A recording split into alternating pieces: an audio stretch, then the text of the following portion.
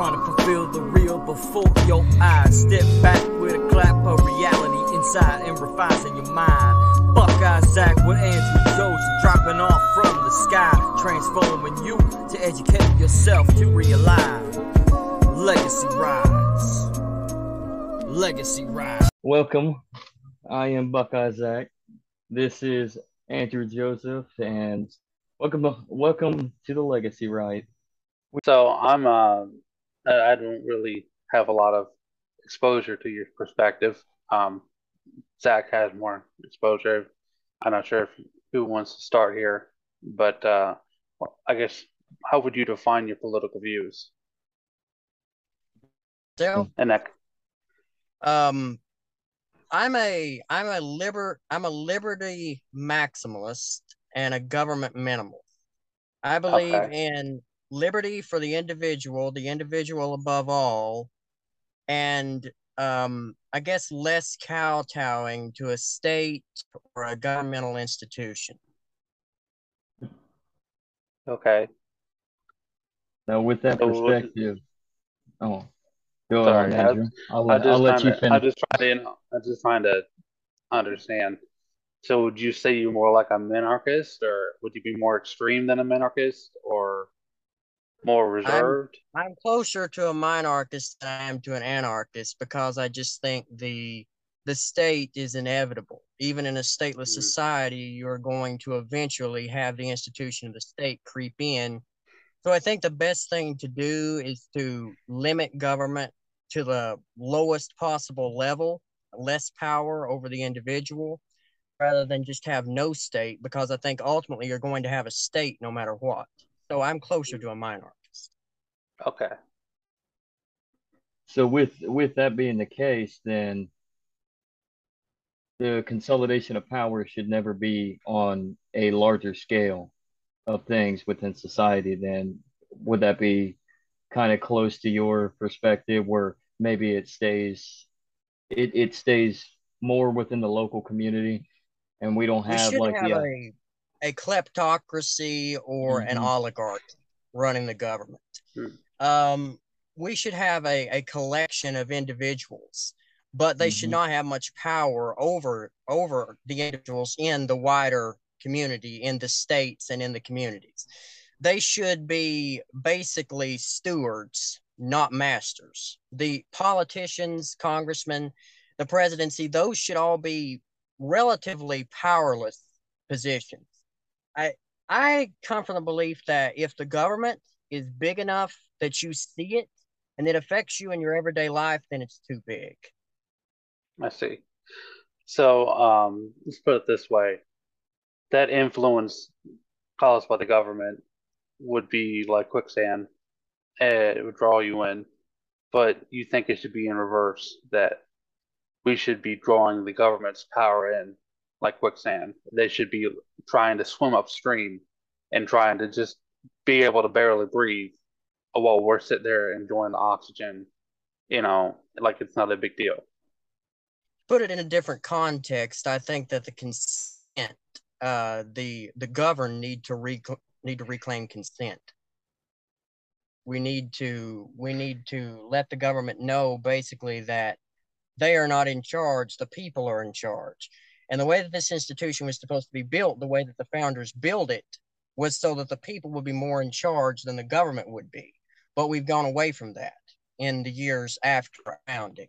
And I think we need to get back to that. And that's just one step on the path. That's not like getting back to the founding documents is just a small step of the decentralization process. Personally, I would prefer community-centered political process, community-centered power rather than state-centered, rather than definitely not centrally centered. I would prefer it to be on a neighborhood, on a community, on a city basis. That to me is like the ultimate decentralization. And ultimately, the decentralization to its greatest extent is just every individual being their own master. And that's more of like an anarchist viewpoint. So you take the individualist idea of anarchism, and then you apply it to small principles of minarchist views, and exactly what Andrew just asked, and you answered quicksand the government needs to be the one that's threatened by sinking quickly.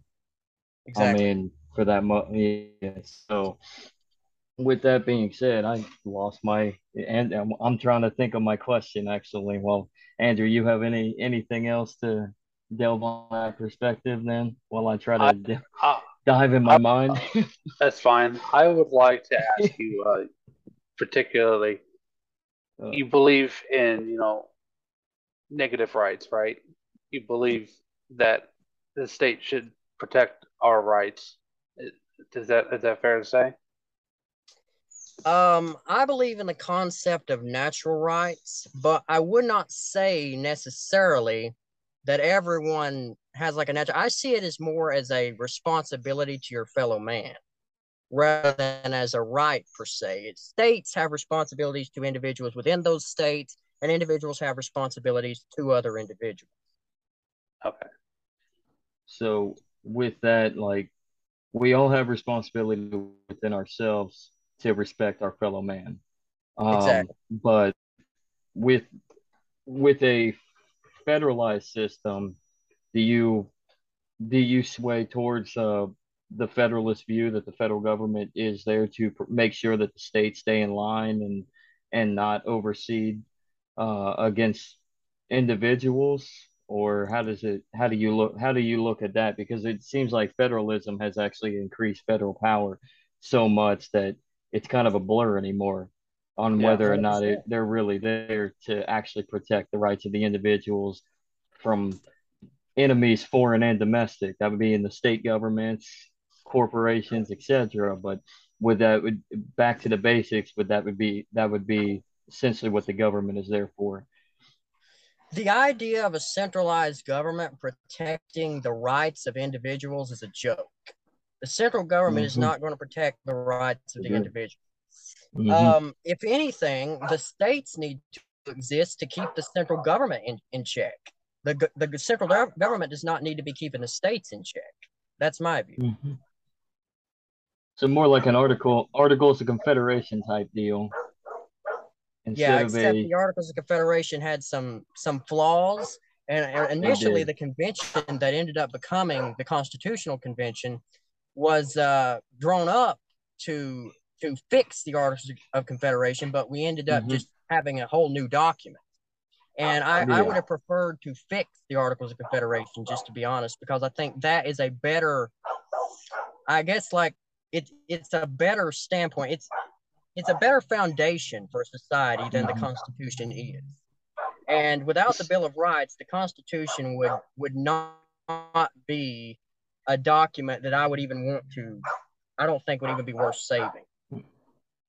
So with the Constitution though, the structure of it seems concise, and the idea around checks and balances are rather nice, but people tend to either they've never really truly read what the Constitution is all about and interpret it, it seems, or they just don't care and it's mainly about the Bill of Rights.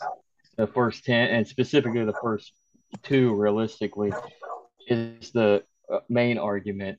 So, what is your opinion on the structuralized formalities of the nation and how it forms the government for what it's supposed to be? Well, the fact that the Constitution provides the capacity for taxation, to Mm-hmm. me, illegitimizes the whole process. I mean, the founding fathers had just a war with Great Britain, with a central government, over excessive taxation, you know, sort of over excessive taxation, like with Mm-hmm. the protectionist policy, the tariffs, the taxation, and you would think that they would not have provided the capacity for the new government to do that kind of thing, but they did. They opened the door wide open, and And I don't see why they would do that. I think that was a grave mistake, and I think a lot of the people at the convention, a lot of the people that would have preferred the Articles of Confederation to have stayed, the people that were at the convention would agree with me on that. mm-hmm. The I guess the capacity for taxation in the Constitution defeats the whole purpose of the Constitution. Well, out of 55 delegates, only 39 signed. There were definitely some disagreements with the Yep, Constitution. So, strong and then disagreements. yeah, and we ended up fighting. Speaking of the revolution and the protectionism of Great Britain, the no taxation with representation, essentially the excessive taxation. Essentially, we as a country ended up fighting yet another war. Um, from 1861 to 1865, we were divided, fought another war that was for the all purposes. Slavery was an issue, but it was mainly two sides in disagreement towards protectionist rights with the Yeah. economy. So, Right. I would agree with that. I mm-hmm, think that there are a lot of issues that sparked off the Civil War. It wasn't just slavery. But Yeah. mm-hmm, that's a rosy picture to paint in the history books, just like with a mm-hmm. lot of other conflicts. So, I think probably the idea that ultimately the winners write the history, and the winners have written the history, especially in regards to the Civil War. Mm-hmm. And so if sorry. Go no, ahead. go right ahead, right ahead. I'm just listening here. The the Constitution, I believe, is like it's communalized Article of Confederation. It's centralized and accelerated, has significantly accelerated the growth of the state's power and influence because it has a monetary monopoly.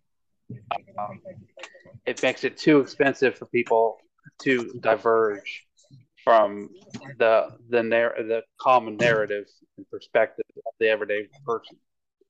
Would you say that with particularly the crypto markets that it's an attempt, not a guarantee, to decentralize the uh, the status quo and the general trend of society towards conflict?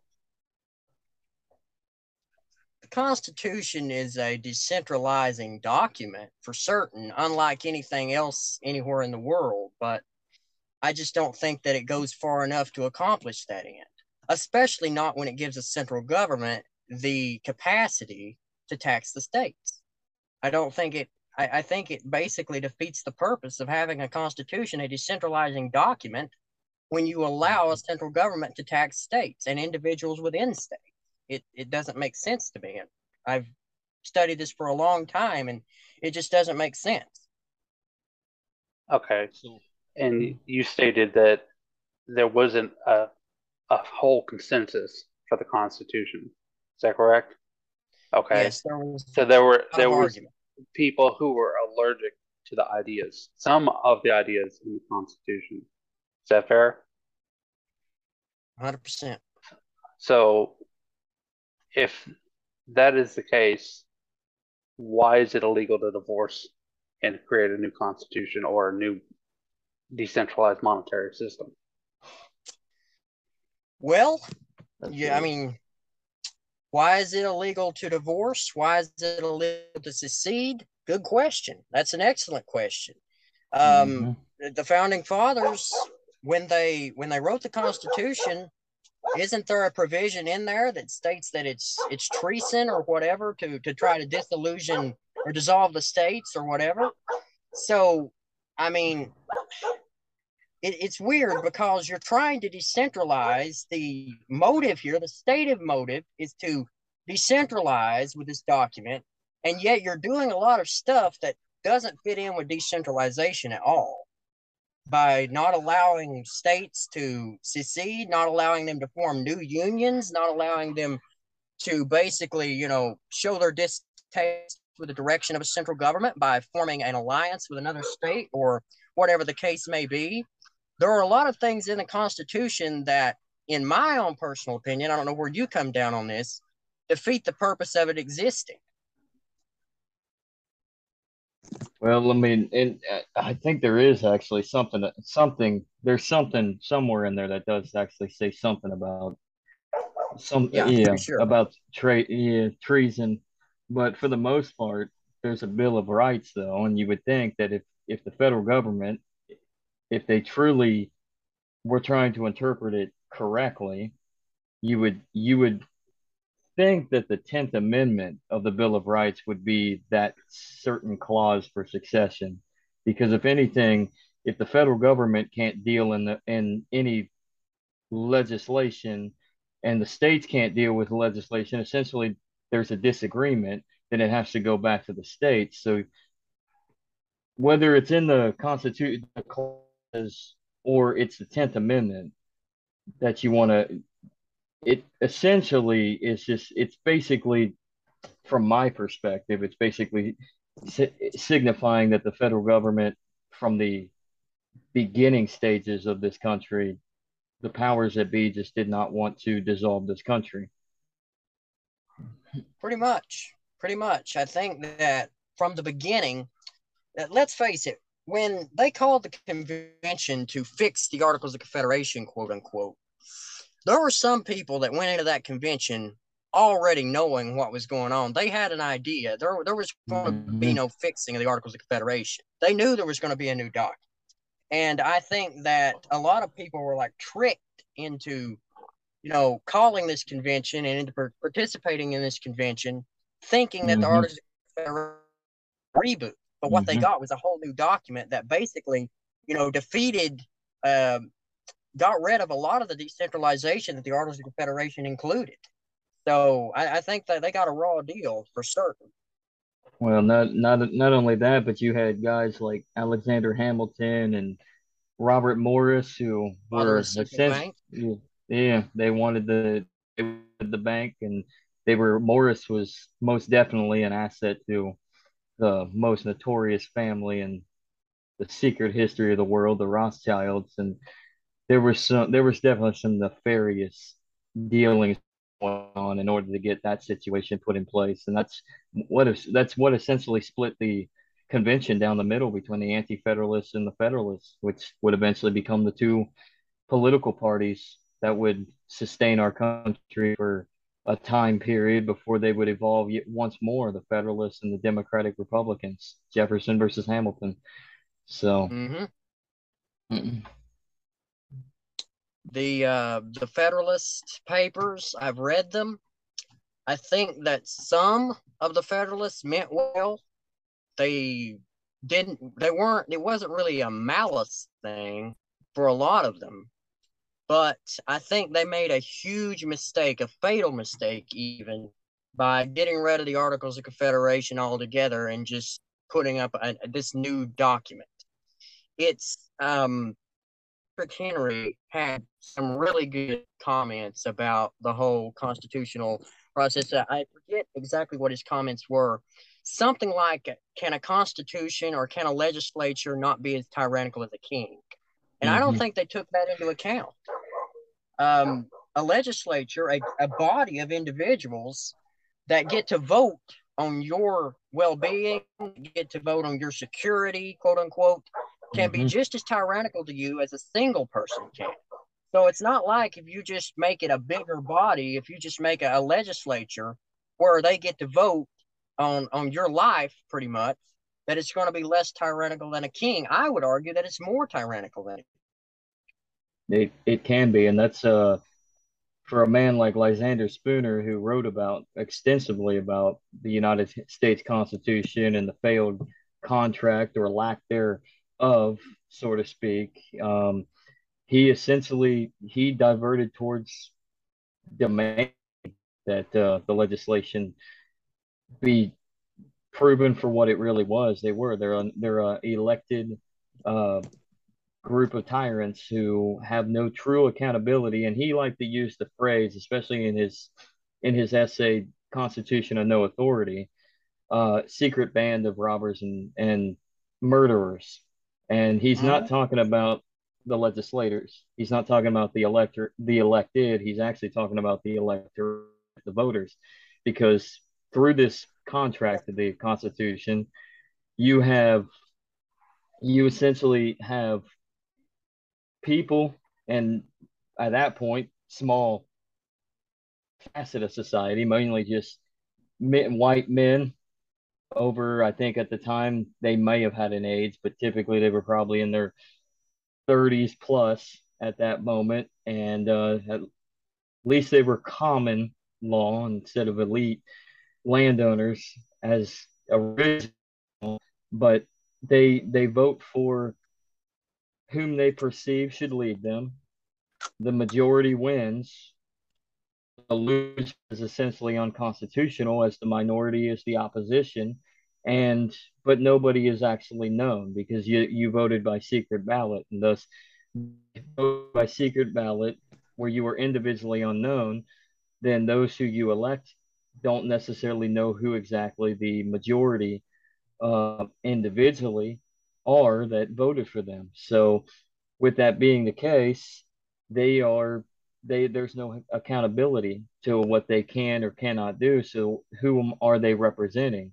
If they're representing the majority, but they don't know the majority individually, then it's irresponsible to conclude that anybody that's elected in, especially on the federal level, anybody that's elected in this country under the United States Constitution's clause is actually for the rights of the individual.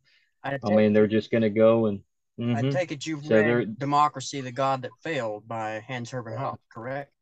uh, I've briefly read a little bit. I haven't got delved into it. Andrew, I think you've actually read it fully, haven't No, you? I haven't read it yet. I've got a Yeah. copy of it.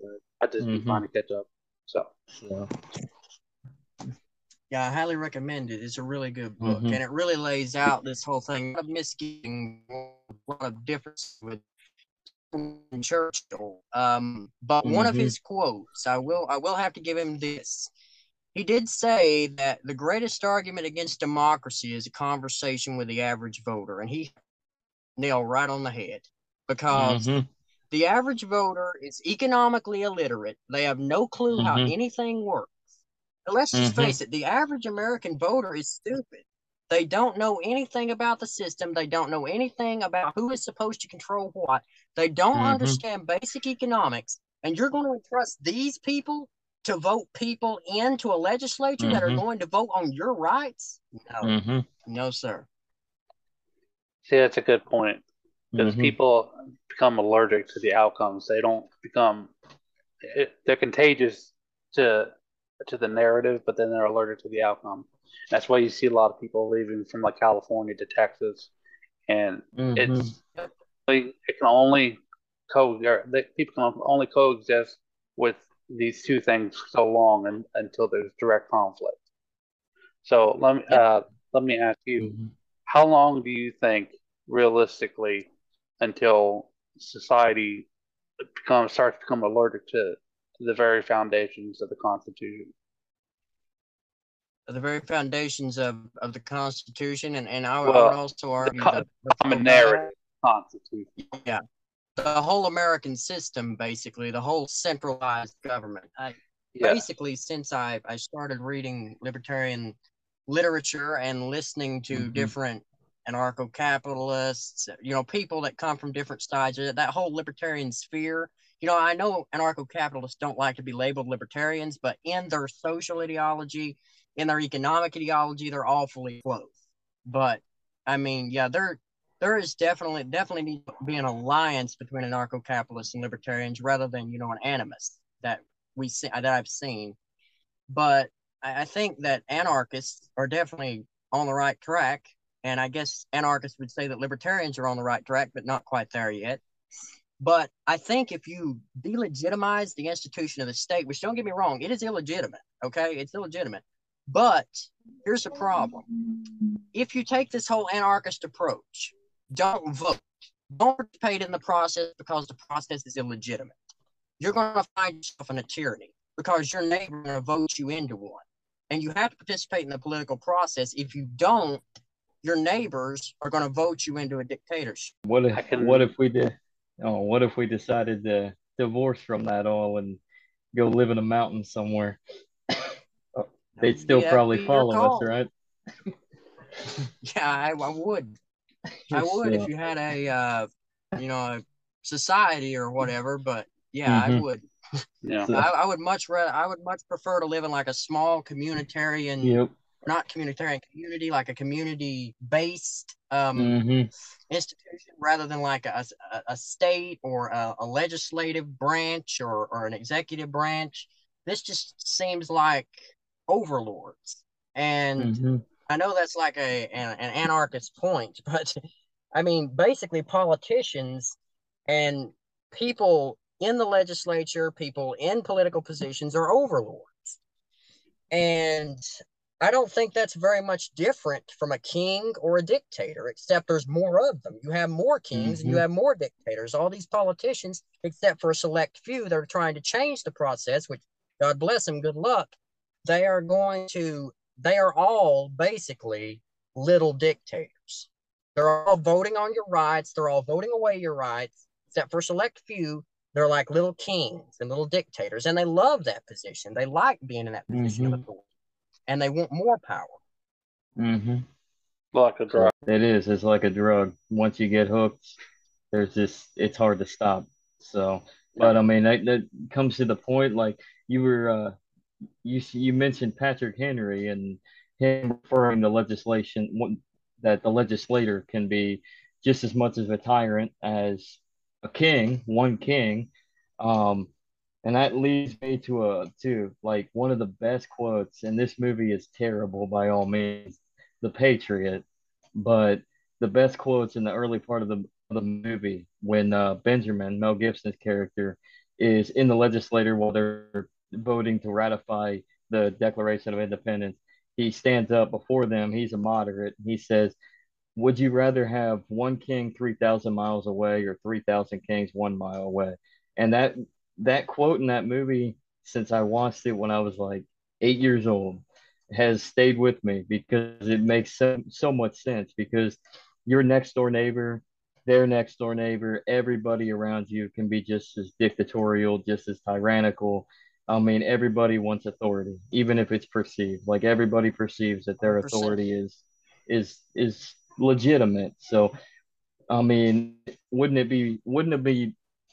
been better for this country actually to gradually just position itself away from Great Britain, sort of like how Canada and Australia and New Zealand, I mean, they still technically their head of state is still the Queen, but they eventually weaned off away from the empire and it was a little bit more peaceful means. Now, don't get me wrong, they have their own issues, but everybody has their issues. Wouldn't have been better for the United States to come about through the decentralization, the peaceful passing of the torch down the road, like Canada and Australia and New Zealand did, rather than fight the revolution that we fought. And inevitably, now we're basically in the same boat. Our federal government forces us to pay 50% in federal taxes, let alone our state taxes. I mean, in comparison to a speck that we fought for, that our ancestors fought for in that revolution, which was like 2-3% of taxation, but no representation. Of course, I mean, nobody wants to get taxed. All taxation is theft, it's extortion, but I mean, that's a small pill to swallow when you realize they were fighting for less than what we're getting taxed now. And Yeah. I Mm-hmm. mean, our Yep. government's I overexpanded. think the So tax that they were fighting against was like a 3% tax. something like that. Yep. So what would that have been the better route then to eventually kind of make peace with Britain, kind of start a decentralization process down the road, or would the same outcome be the same? And a revolution would have been fought, sort of like how the Civil War ended up being I fought. I'm for peaceful resolution when possible. Mm-hmm. And the founders did take that route. They did try to Mm-hmm. petition the king and he laughed it off.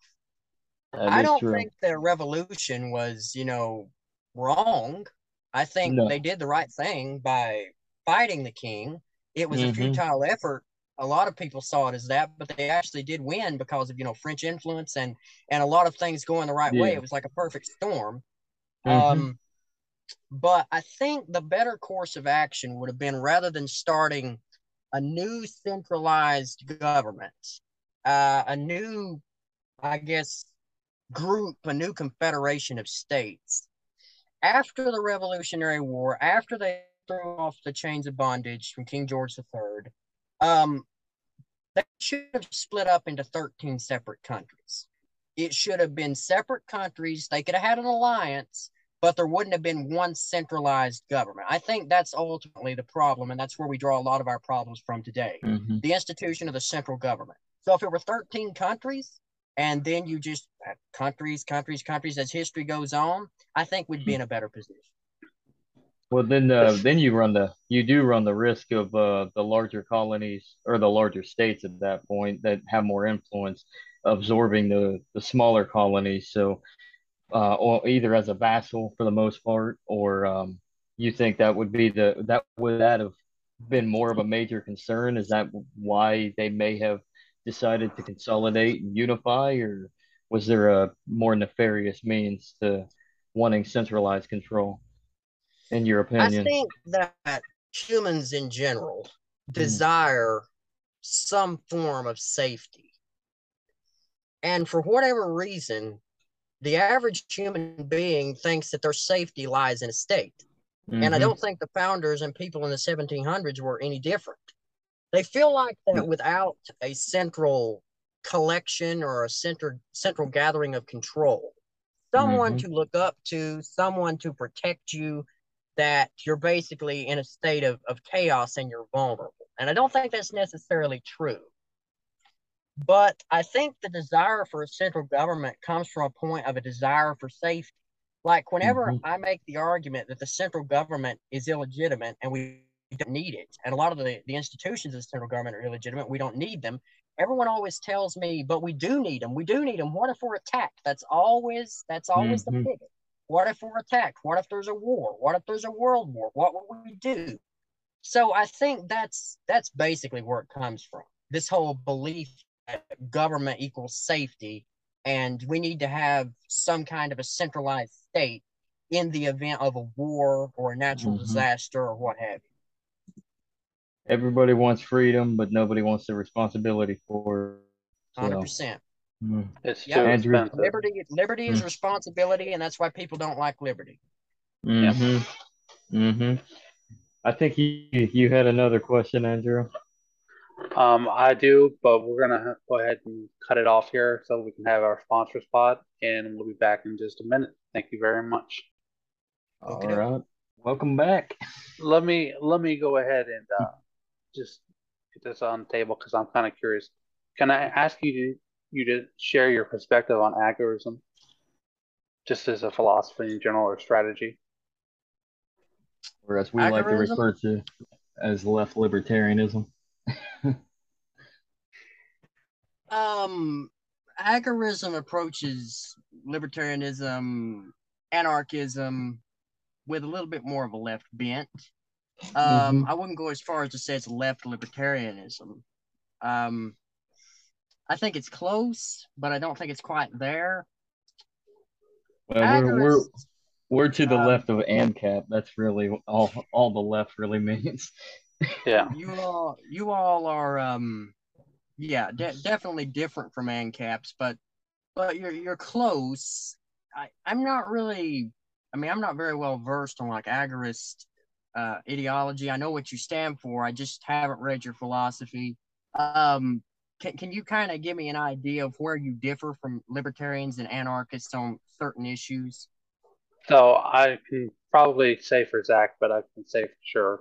It's just my personal perspective from what I've gathered that agorism, that me and Buckeye Zach here believe that agorism helps co-regulate anarcho-capitalism. It's like a strategy, like I said. Uh, Mm-hmm. it it forces the state to contract and not be able to expand at such an accelerated rate.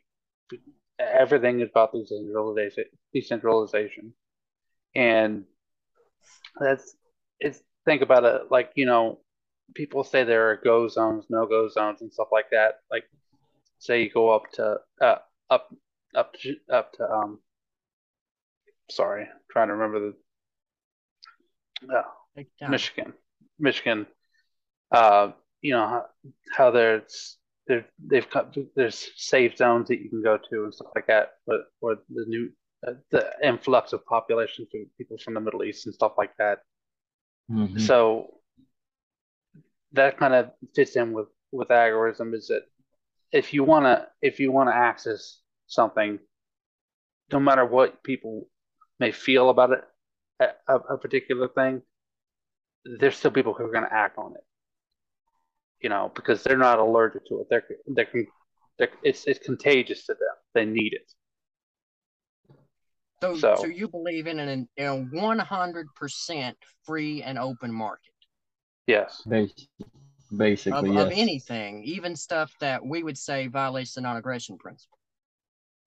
Yes, to a certain I, extent, because from my perspective, you can't always stop it, because if you stop it, then you're just going to cause more conflict. aggression and more issues. I mean, and we're we're compliant with our within our own, non-compliant with those that act in an aggressive manner.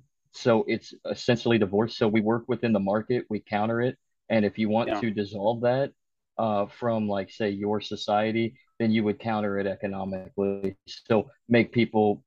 I mean, I don't know. Look, let's take marijuana with antidepressant drugs, for that matter. Um, some people that partake in anything cannabis, whether it's edible or smoking it, whatever, tend to believe that there are, and science can back this up.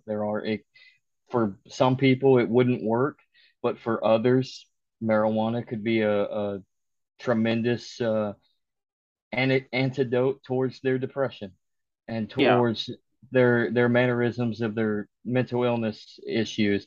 And for those, they may need to take something like Zoloft or Abilify. So they may have to. So you embrace in the market that the consumer wants to expand into that helps them. So essentially, both sides are going to be countering one another. You have a cannabis industry, you'll have an antidepressant lab made drug that's created, they just counter one another.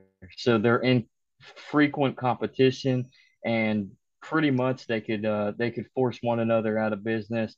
And in reality, nobody's going out of business in the real market, because there's always going to be somebody that steps up and starts their own business with that facet of industry within that segment of the market. So it's all about countering.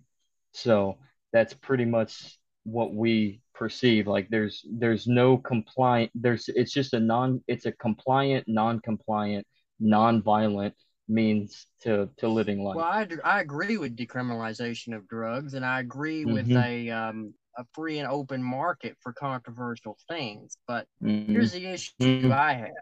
How Mm-hmm. controversial are we willing to go? Are we willing to say human trafficking should be allowed? Are we willing to say that, trade of body parts should be allowed?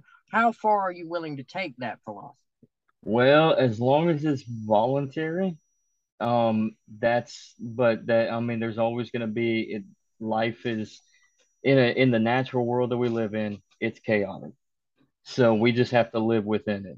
So yeah, there are, and people have their own moralistic construct, and so people are going to divorce from things that they're going to completely separate from what they deem immoral on their own individual conscience. So, and it's not that we can stop human trafficking anyway, because look at how much, like, using human trafficking, especially in the sex industry, um, as well as immigration, but specifically in the sex industry, the prostitution, the sex slavery, that has expanded innumerously, because we have been split. Our market has been split into two for what the government can control, and the government overregulates. And so, because we have the quote unquote white market, which is government controlled, the regulated market, basically the corporate market. And then you have the black market, and the black market, in order to survive, it has to get pretty damn ugly. Um, you end up having the rampant expansion of ugly things that occur. So like you can't stop, you really cannot stop ugly. You can only separate from it, and that's essentially what an agorist or agorist, tomato tomato, however you want to call it, operates. Is we just, as long as there is a peaceful, voluntary, and consensual relationship between those within a realm of the free market, which is how society runs. That's Yeah. how that's how we perceive things. So moralistically, I'm not going to be the one that's going to be for sex trafficking. I'm not going to want to be a part of that facet of the market. I'm going to make sure that I try to counter that in my own way by embracing more positive realms of the market. But you're always going to have evil. There's evil in this world, and you can't stay away from evil. Or Yeah. actually, you have to stay. Well, you can stay away from evil. I should change that. You can't fight evil, because evil, if you fight evil, you're going to end up becoming evil yourself. So the best case scenario is to counter it in your own way and separate from it. I agree with that. Yeah. I agree with that So, 100%. hmm Yeah, I don't consider that radical. I think hmm that if if somebody has something that they don't want to do, then they should just not do it. hmm Yeah. But I would say that on issues, I mean, such as murder, such as theft of property, such as theft of a person themselves, that kind of thing should 100% be illegal and 100% discouraged by society, because that basically, you're talking about a voluntary relationship here. hmm Theft is involuntary, murder is involuntary, all this stuff is involuntary. Yep. So if Yep. the criteria is voluntary, is it being voluntary, then Yeah. theft, murder, rape, those things cannot be legal in a voluntary society because they are by definition involuntary. Okay. So that's a good point. But I hmm would ask you a question in your opinion. How do you counteract something such as futures markets in the crypto, where uh, there are markets that literally have the capacity to predict and bet on people's assassinations? If it's Um, decentralized, how can you how can you guarantee something like how can you counter that? that's an interesting question. For sure. I don't think that you can regulate transactions between individuals, no matter what that transaction is related to. Because if you give the government the power to regulate transactions, then that's going to break the dam wide open. So you can't give them the capacity to regulate transactions, voluntary transactions between from one person to the other, whether it be hmm money, whether it be crypto, whether it be pebbles, whatever. So um, I don't think I would regulate that, because ultimately gambling, illegal gambling, betting, that kind of stuff hmm already takes place in the criminal market, and Yeah. you hmm cannot regulate that. I mean, you just cannot shut that down. It's impossible to shut down the black market. It's Yeah. hmm just not possible to do. It's Not Yep. shut Pandora's down the black market. box. The And if you more tried to shut the down the more black market, you yeah, would fail miserably. it's Pandora's box. The more that you try to put it back in, the Might as well. less capacity is for us to deny the reality of life. That there are going to be people who act, people who are nonconformists, who don't give a hmm damn about the consequences, and the only solution is direct and physical retaliation hmm if your rights are violated. Your your rights, your right to action ends your property line. After that, hmm everything else is private, and the consequences are gonna play out as they need to play out. This hmm is It's just a natural Mm-hmm. law. hmm Yeah, 100%. hmm And you can't give government the capacity to regulate certain industries, certain transactions, certain types of different things government hmm shouldn't regulate. Because if you give them a capacity to regulate it, because you say that, well, being used by a criminal enterprise or whatever, you give the state an inch, they will take a mile. So if you tell them, okay, you can regulate transactions of crypto on like the dark web for like criminal enterprise, they're going to say, okay, if we can regulate crypto for criminal enterprise, then we can regulate crypto, period. They're going to take that and they're going to run with it. So you cannot give them that capacity. What's the scary aspect is they're working on that capacity right now with the good old-fashioned digital dollar. Yeah. So they're trying to throw sand in the engine, as I was saying in our last program. You know, they think they could just a little bit at a time, and then the market will the capacity for the market to adapt will capitulate. State control is a drip process. They don't just come in all of a sudden and say, we're going to take over this or we're going to regulate this. They do it a little bit at a time. Just one regulation here, one regulation there.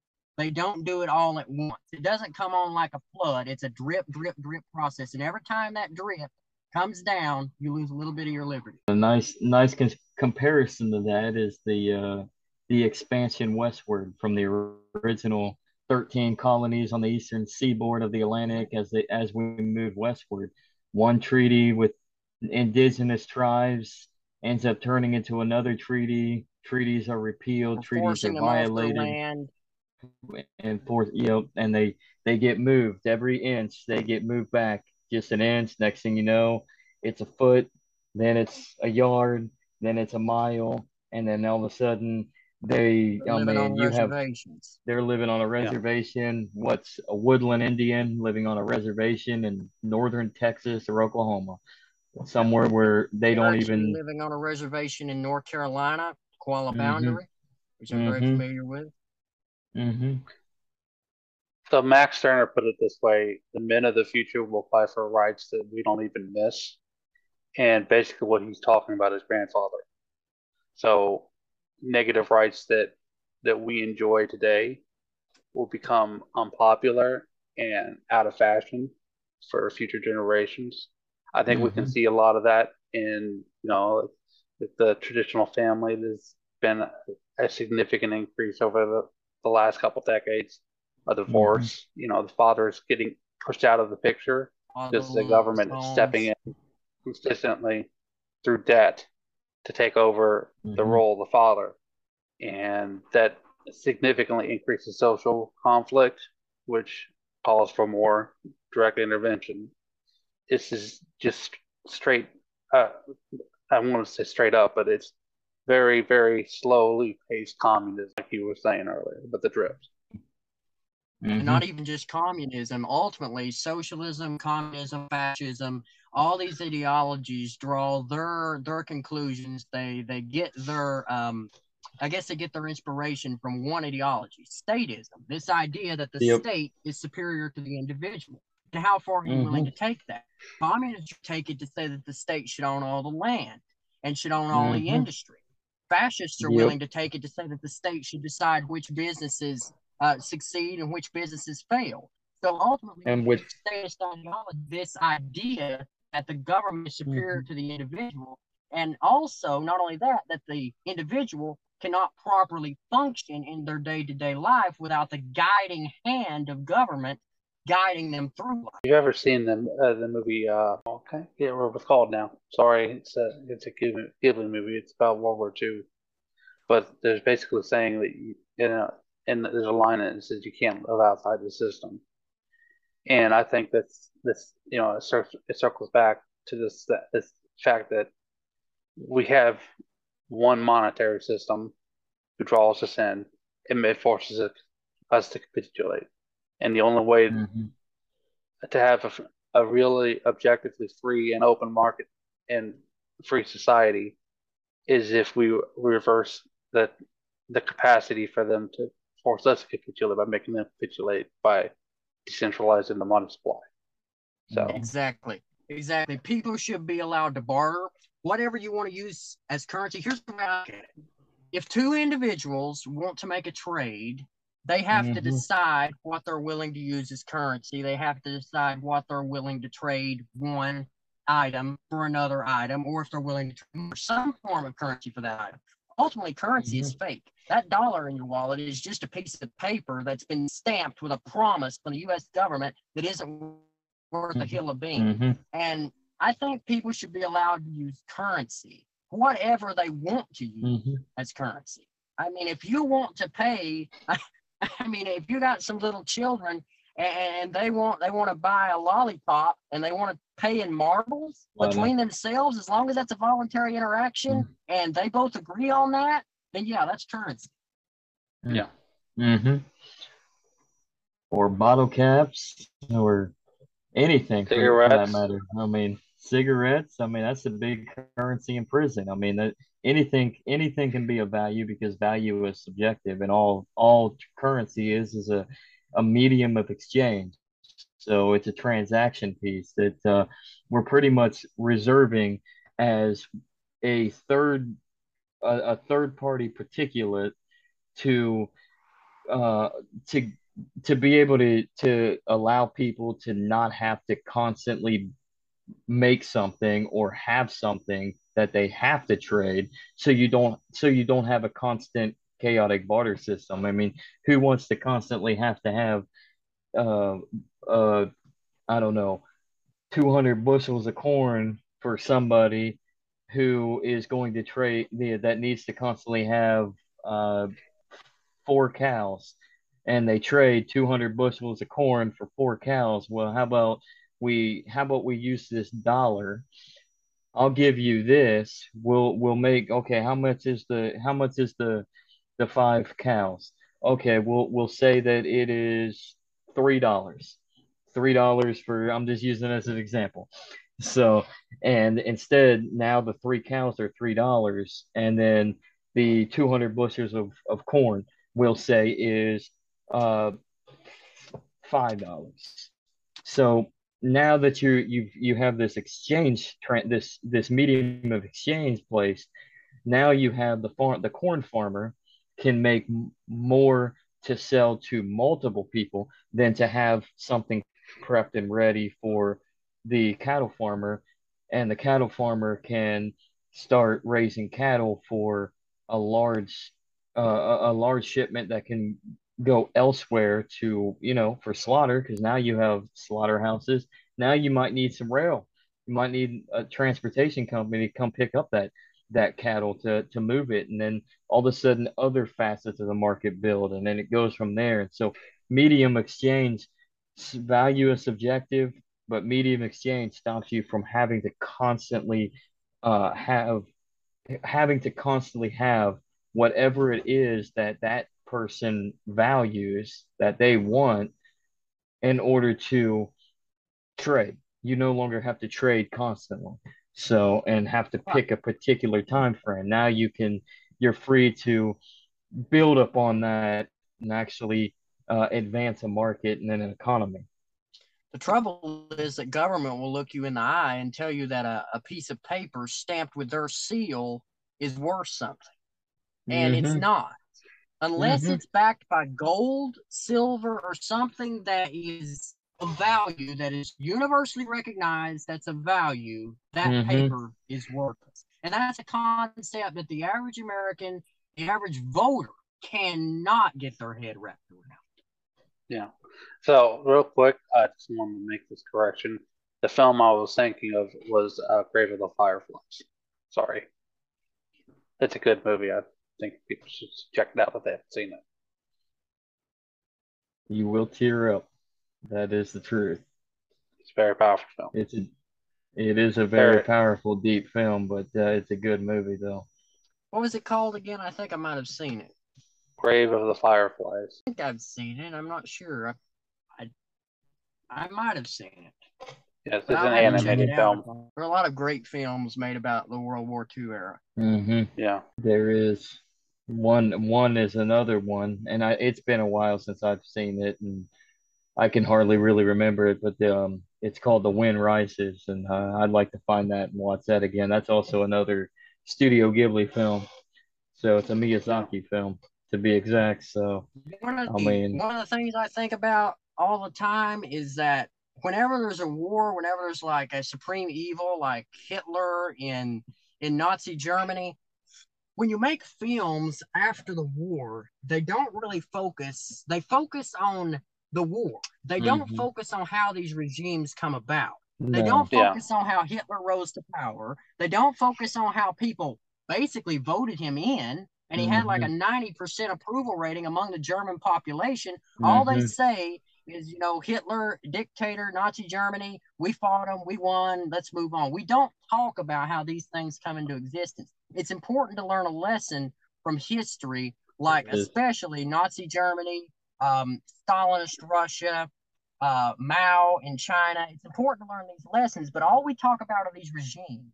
We don't talk about in film and in the media, they don't talk about how they came about, how Yeah. basically the population in most cases acquiesced to this power. This wasn't just somebody coming in and declaring themselves dictator. Mhm. They didn't put the crown on their head. The population, the voters, put the crown on their head. So they basically got themselves into this mess. Yeah. Well, yeah, and speaking of Nazi Germany, I mean, the Nazis were able to take the majority of seats in the Reichstag. Hitler, though he lost to shoot, what was his name? What Paul Hindenburg, von Hindenburg. Um, he lost to Hindenburg in the initial chancellor or president's election. They actually had multiple recounts, I believe. I think there was two recounts, and I think one of them was actually a recall election in which Hitler still lost to in which the Nazis act and Hitler himself made secret deals with Hindenburg to eventually just have Hitler appointed as chancellor of the country, and through that, uh, being that he was the head of government at this point, head of the Reichstag, with the majority of the Nazi Party, who absorbed the other two parties. One was the Social Democrats, and I forget the other, but they made their deals to and their alliances essentially absorbed these parties, ousted the Communist Party, that was their rival, consolidated the Reichstag, and then they utilized the crises, the Reichstag fire.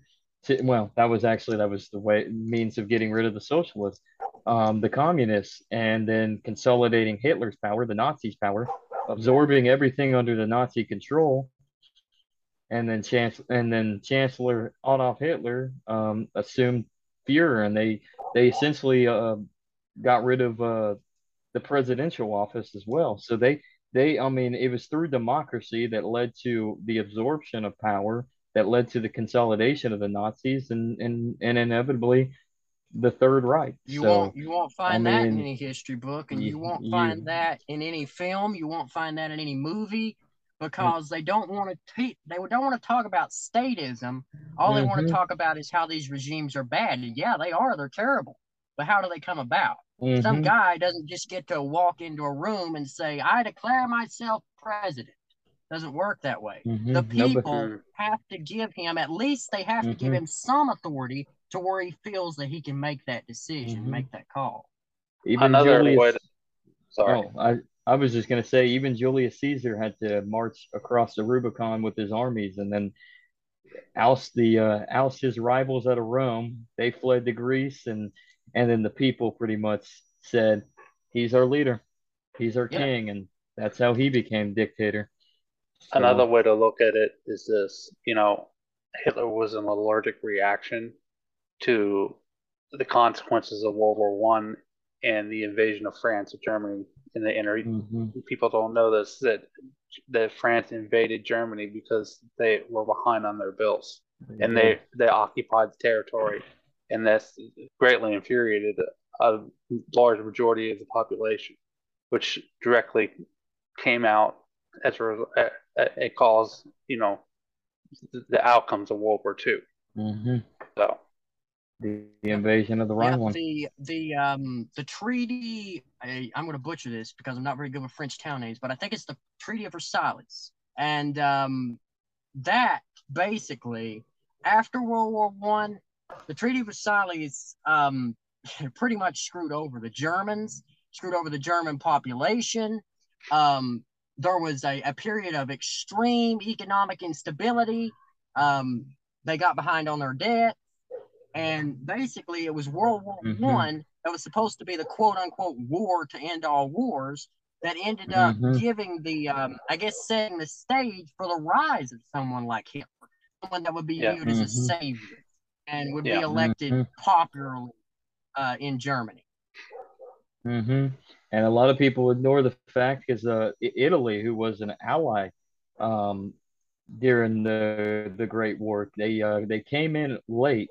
They actually were on the side of the Central Powers, but decided to take affirmative action towards and split sides. They split from the Central Power side and joined the Allied powers for land in Austria-Hungary. I think it was along the Aegean Sea coast.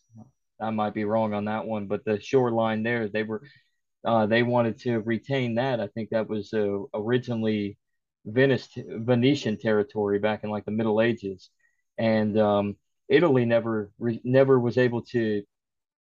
They were never able to negotiate for their piece of the pie at the end of the war because they were a small fish. So, and essentially that ended up leading towards the rise of the Fasci party and Benito Mussolini, who, in fact, I mean, as similar as fascism and socialism is, Mussolini probably be the first one to tell you we're socialists, but at the same time we're corporatists because all he did was he got kicked out of the Socialist Party and think what about 1920 if I'm wrong I might be, but Close. if I'm not, but it's close. So yeah, because he came to power in 22, I know that, but yeah, I mean he created his own party that essentially is socialist without the complete absorption of property.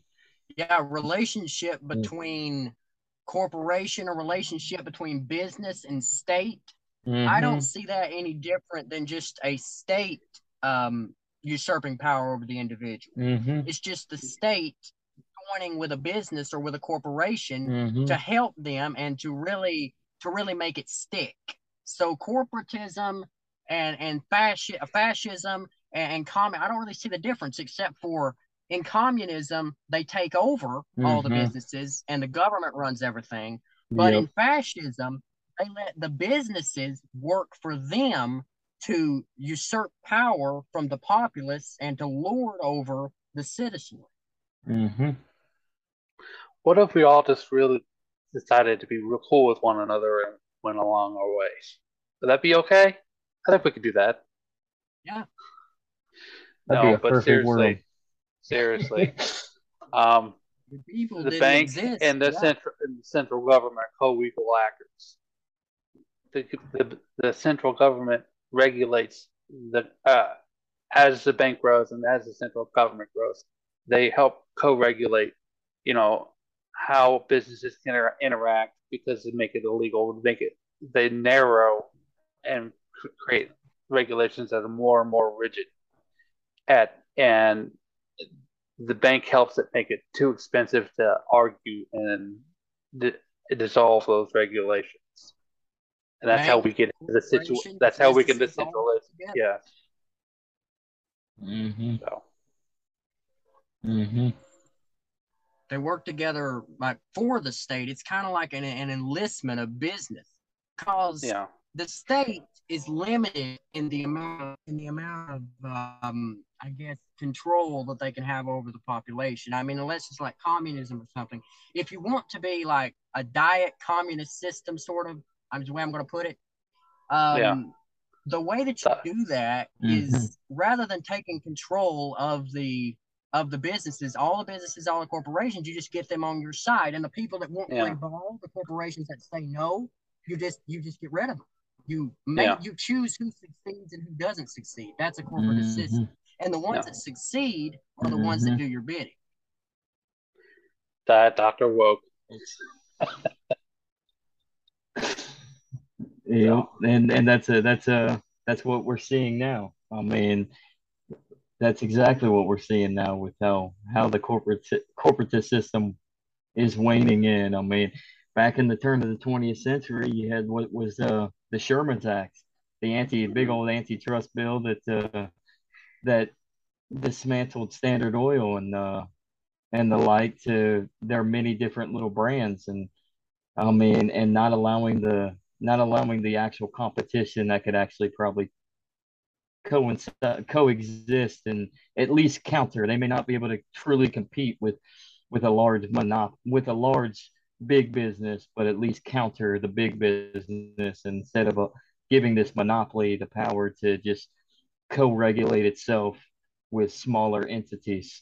And that's what we have today is we have too many monopolies with too many different brands that the government allows to exist. Well, I mean the little guy can't compete, because there's too many regulations. The government creates the regulations that eventually get absorbed, that helps the larger businesses be able to work alongside the government. Regulate small business and let Mm-hmm. corporations run amok.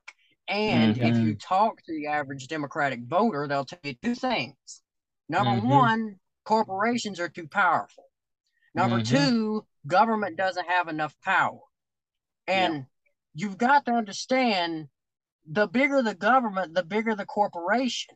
Okay, because a corporation is essentially a contract or a compact between the state and a business. So states agree to let a corporation prosper and to let them basically have a monopoly over a certain industry or a certain commodity, and in return, that corporation does the bidding of the state. It's corporatism, plain and simple. It's carpetbaggery. That's essentially what it is. It's no different from the carpetbaggers going down south at the end of the war in the States. So, yep. But on an even more overexpanded, large standard, overexpanded, larger than it ever once was. But it's no different. So, and the Democratic Party of today could actually be compared to the Republican Party back then, as they were they were the parties of the corporation. The difference is I think the Republican Party is still that party of protectionism, which is they've never lost that. The Democrat Party, on the other hand, they've evolved. They took over the progressive movement that came about and expanded upon it, and boldened it. They broadened themselves with the influence of socialism, and now we have whatever the fuck we have now. Just too big a government. We have no options except for getting ready for that total capitulation.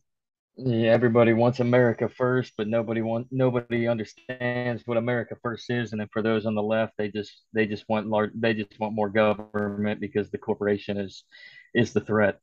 So neocons, warmongers, they can all get up, they can say America first, and they think that America first means protectionist trade policy, means all these tariffs, means we're gonna stick it to China. No, you're not. You're gonna stick it to the taxpayer, because ultimately the taxpayers pay the tariffs. And they can get up there and they can talk about all this stuff, but they talk about America first, and I'm like, bro, you don't find a war that you don't like. America first? Seriously, you're voting to fund countries halfway around the world when we have issues here. So it's like, America first? Seriously? You're not America first. You just support protectionist trade policy, and you also support war. Because, frankly, in my opinion, a lot of politicians are bought and paid for by Raytheon and by a lot of these defense entities, these defense what do you call it? The defense companies, the military industrial complex. And I had a guy I was talking to the other day. He made a joke. He said that, maybe politicians should have on the back of their seat, you should have sponsors on the back of their seat, so we know who they're bought for, like NASCAR drivers. Yeah. We know who they're bought by. Yeah. Working for. Well, we're up here to 2 minutes, and this has been really entertaining and really informative. Yeah, and I really hope you'd be open to coming back and visiting with us soon. So. Thank you very much for coming Same here. and One last question participating. though. Should we end the Fed 100%, and replace it with nothing. and replace it with nothing? I like that answer. Yeah. So it's been fun. It's been fun, guys. I appreciate it. So Thank you very much. thank you again, and we'll definitely have to do it again. Yeah, So. definitely. Thank you, guys. Have a good one. You too. You too. Peace. Well, Andrew, that was a yet another fantastic guest appearance. So Yeah, we're really getting the hang of this, aren't we? I think we are, especially for unstructured dumbasses like ourselves. Yeah. Hey, man, I can cut a promo like anybody else. I just got to screw it up every once in a while. It's realism. It's Yeah. very realistic. You got to screw up in order to be one with the people. So Yeah, something like that. but at the same time, that was his name is Ezra Wyrick. He goes by the Twiddler, the Twitter handle at Ezra for Liberty. Yeah. Go ahead, jump on Twitter, give him a follow, everybody. And as for us, I am the legacy of Buckeye Zach. You can hit me up on Twitter at legacy_Zach. That's Zach spelled ZAK. And you can also hit up Andrew, follow him at Twitter if you want to chat him up, or he also has his Bitcoin Cash wallet hooked up on his profile. I think it's where his bio should be. So if you want to donate to us in Bitcoin Cash to help us deregulate the system and derail the central bank, as well as Bitcoin Core on the map to as well as put us on the map of doing exactly what we told you we want to do, and that is deregulate the legacy of all the bullshit by creating our own legacy. Hit him up at AI Conan 90 and donate with that Bitcoin Cash wallet, everybody. Yeah, Andrew will make sure that he gives people for one Bitcoin Cash donated, he will give half of that Bitcoin Cash away to a school somewhere. I don't know. We'll pick. Yeah. We'll choose it. We will donate. We actually really will donate. On the other hand, if you want to support us in fiats, because that is the currency of the day right now, and in order to expand this thing, we do have a support link on in our show notes anywhere you listen to our podcast, whether you go straight to the Anchor page, whether you go to Apple, whether you go to Spotify, there will be a link that is for support. I think it probably like anchor.fm/ I don't know, whatever. I think it's Buckeye dash ZAK Zach. And then somewhere it says support on it, but there should be a link somewhere, and you can donate to help us expand this thing. So maybe we can get better technology, so we're not constantly zooming. But you know what? Yeah. Regardless, you got to start Zoom. somewhere. But that would all the support would certainly help. So I mean, but on that end, I mean, regardless, the best support to ever have is just the support of those that want to listen, hear what we got to say, hear what our guests got to say, because there's no perspective, or there's no perspective. There's no perspective on anything. It's all just within our own unique individual minds. And thus, there is no monopoly on perspective because we all have bias and we all have opinions. And we can't monopolize. We can't have anybody monopolize perspective. And that's what the Legacy Ride is all about. So check us out on Spotify, Apple Podcasts. Follow either of us on Twitter, as I said, and just let's get it chucking, man. Let's challenge the legacy narrative. So you can also catch us on YouTube. We are the Legacy Right. I'm done with my promo. Take it on, Kevin Nash. Andrew. Hey, click this. No, but seriously, check us out at Hunter by the Crack House, and there's also the Bitcoin Cash address is listed on the description there for Hunter Biden's Crack House if you want to donate there. Either it's easier to copy that way. So It is. So come on down. Yeah, come on down. Jump on Telegram. It's Hunter Biden's Crack House. We're making jokes on Hunter because Hunter is just, I mean, it's just he put it on himself, man. I'm sorry. But hey man, he's got to put himself over, right? I mean, obviously you're gonna be making deals with China and Russia and Ukraine and everywhere else to buy his crack and prostitutes and everything else that he does. It obviously is only on 4chan. So. Exactly. So, but yeah, come to Hunter Biden Crack House, join our community. We are finally starting it out. I think we finally got 9 people that have joined. Those are 9 lucky souls that get to see some silly meme or something silly that we post every day. Mainly Andrew. I'm just posting a meme or reply to Andrew's meme or video. But we're here. But don't just come on. Don't come on and just join. Come on and interact. I mean, that's what we set it up. We want it to be a community.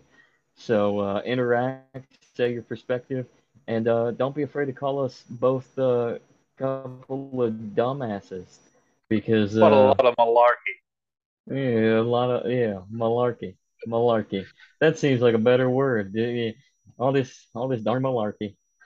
Silly Just gooses. remember, Pedo Pete was a bad dude. That's going on a t-shirt, man. Then does that have that'd be a great t-shirt idea. Put that meme on Yeah. there with Joe Biden with the cornrows and the cigarette out of his mouth. Pedo Pete was a bad dude, and then just put the legacy right on the back to signify Yeah. it from the legacy right. But yeah, that would be because it gets straight to the point. It's funny and it's witty It's short, and it's to the short. point. To the point. So, but with that being the case, like I said, make sure to check out The Legacy Right, both on YouTube, Apple, Spotify, and or wherever else that we're on. We're pretty much everywhere in the podcast world. So I'm gonna stop rambling and end it right here. Otherwise, we could probably go for another hour with just Just bullshit. remember, we may be called Legacy Right, but you have legacy rights. You can't mute those rights, no matter how unpopular they become. Amen to that. So. Thank you again, Ezra, for coming on board. And thank you again, Andrew, for joining me once more as my color commentator and my play-by-play analytics.